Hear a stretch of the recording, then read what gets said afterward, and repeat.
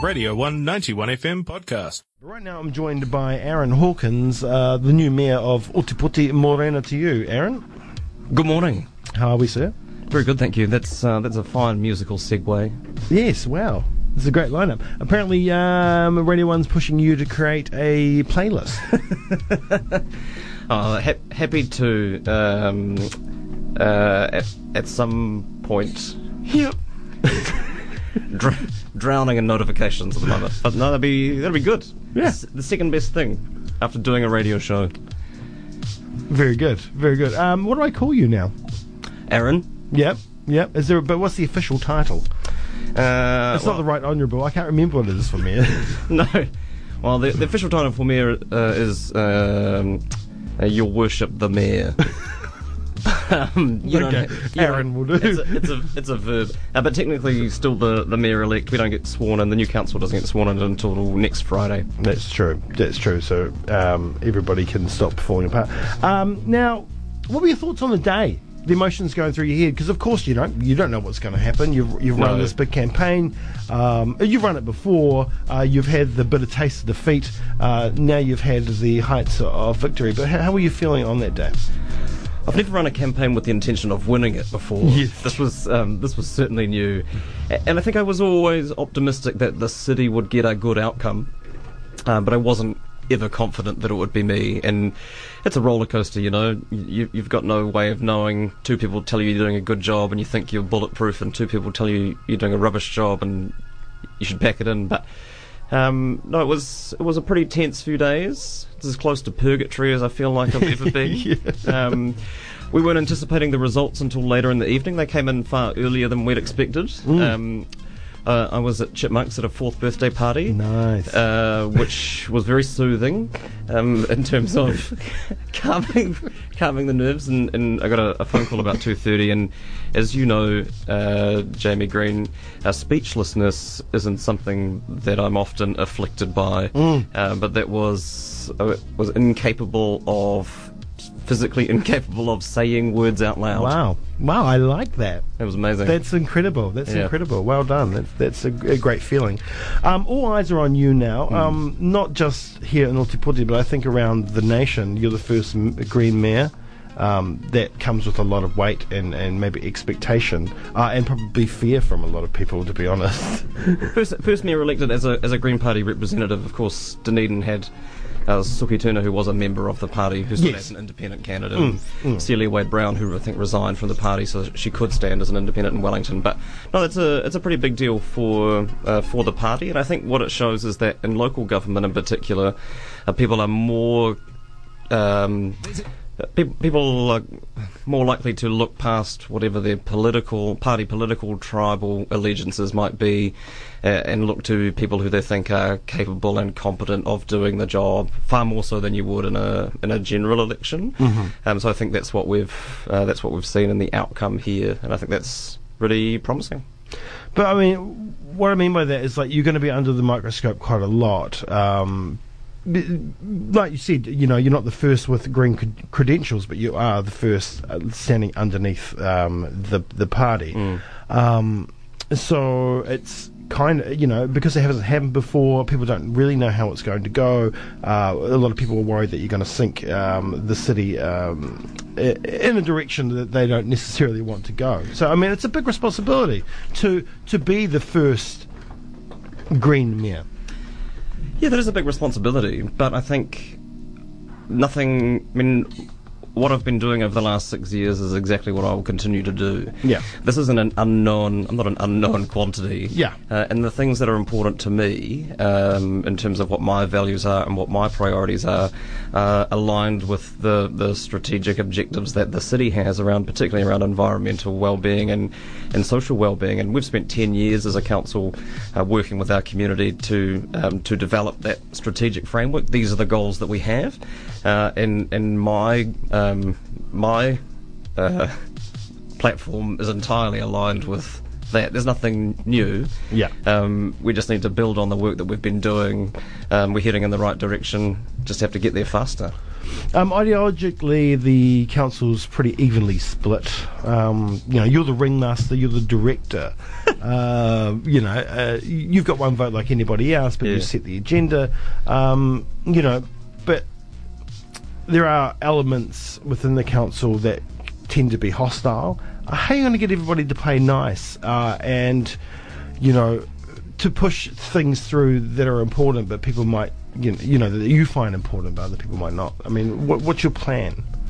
I think what we've seen not just in the mayoral election, but in the council election, and who's been returned as city councillors, you've got a council by and large who are supportive of the direction that we're going in. So I think that's a useful mandate to have.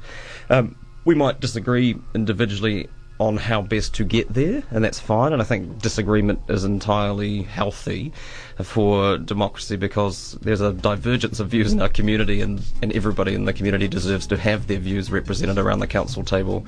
But what I've done over the last 6 years is build broad political support for policy decisions and budget decisions that make progress on the biggest issues of the day, and the council's strategic framework, and that is my intention to keep doing that.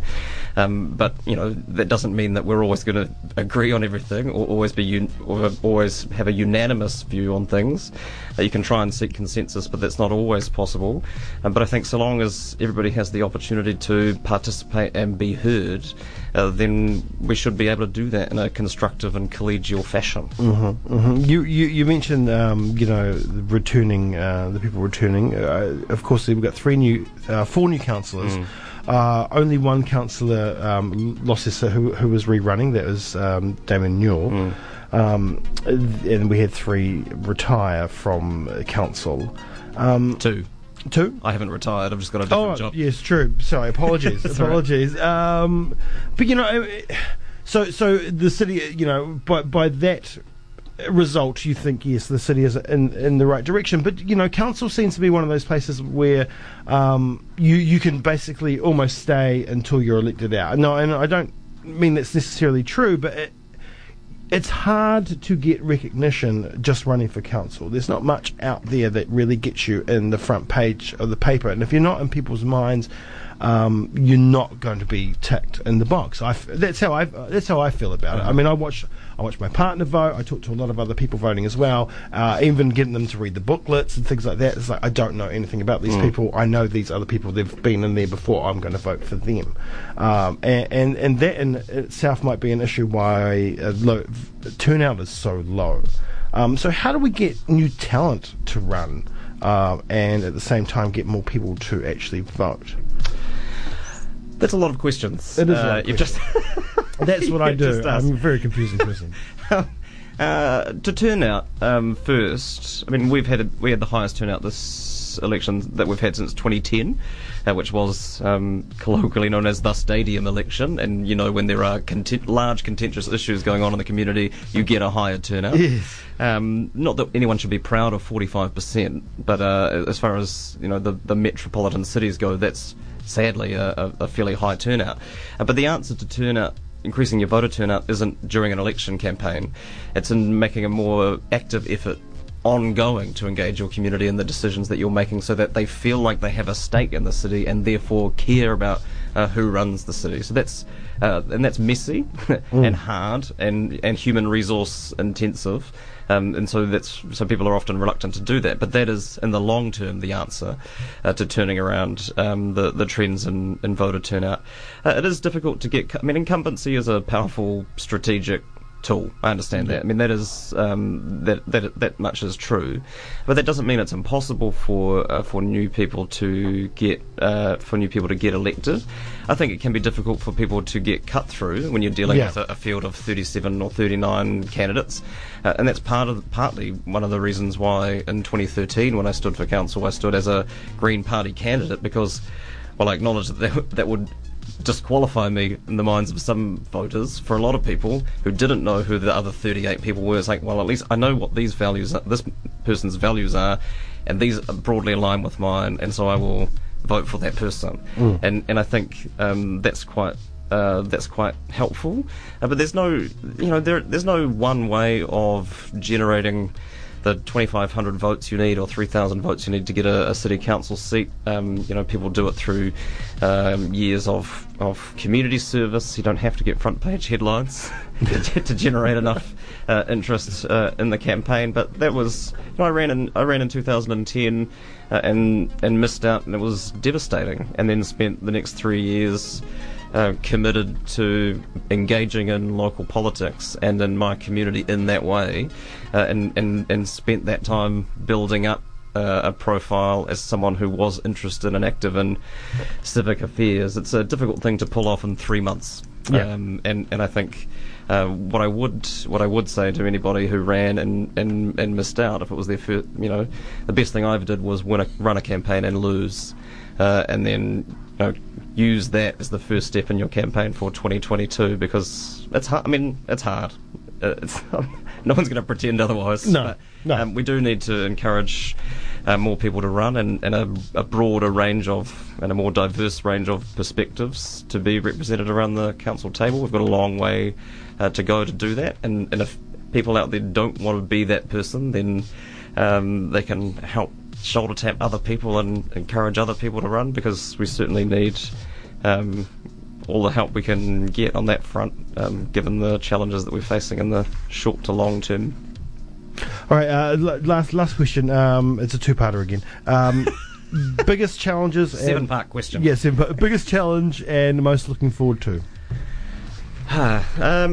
Well, I mean, a biggest challenge is a just transition to a zero carbon city, and that's an easy phrase to say and a very difficult thing to do.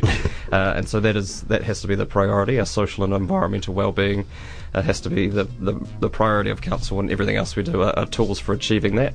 What am I most looking forward to? I'm most looking forward to getting on with the job, to be honest. Yeah. It's a very long job interview process. And so, getting the council together and putting a structure together that can make the best use of the talent that we have to deliver on the city's expectations, that's something that I'm really genuinely excited about. Fantastic. Your worship, thank you so much for coming in this morning. It's been a pleasure. You can almost say that with a straight face. It's amazing. It's going to be the last time you've been here. Fantastic. Congratulations. Thanks, mate. Congratulations to everybody that ran a race, whether you won or not. It was really good to watch, and I think Dunedin does it quite well. But next time, just get a few more out there voting. Come on. Civics in schools, people. This was a Radio 1 91 FM podcast. You can find more at r1.co.nz or wherever quality content is found.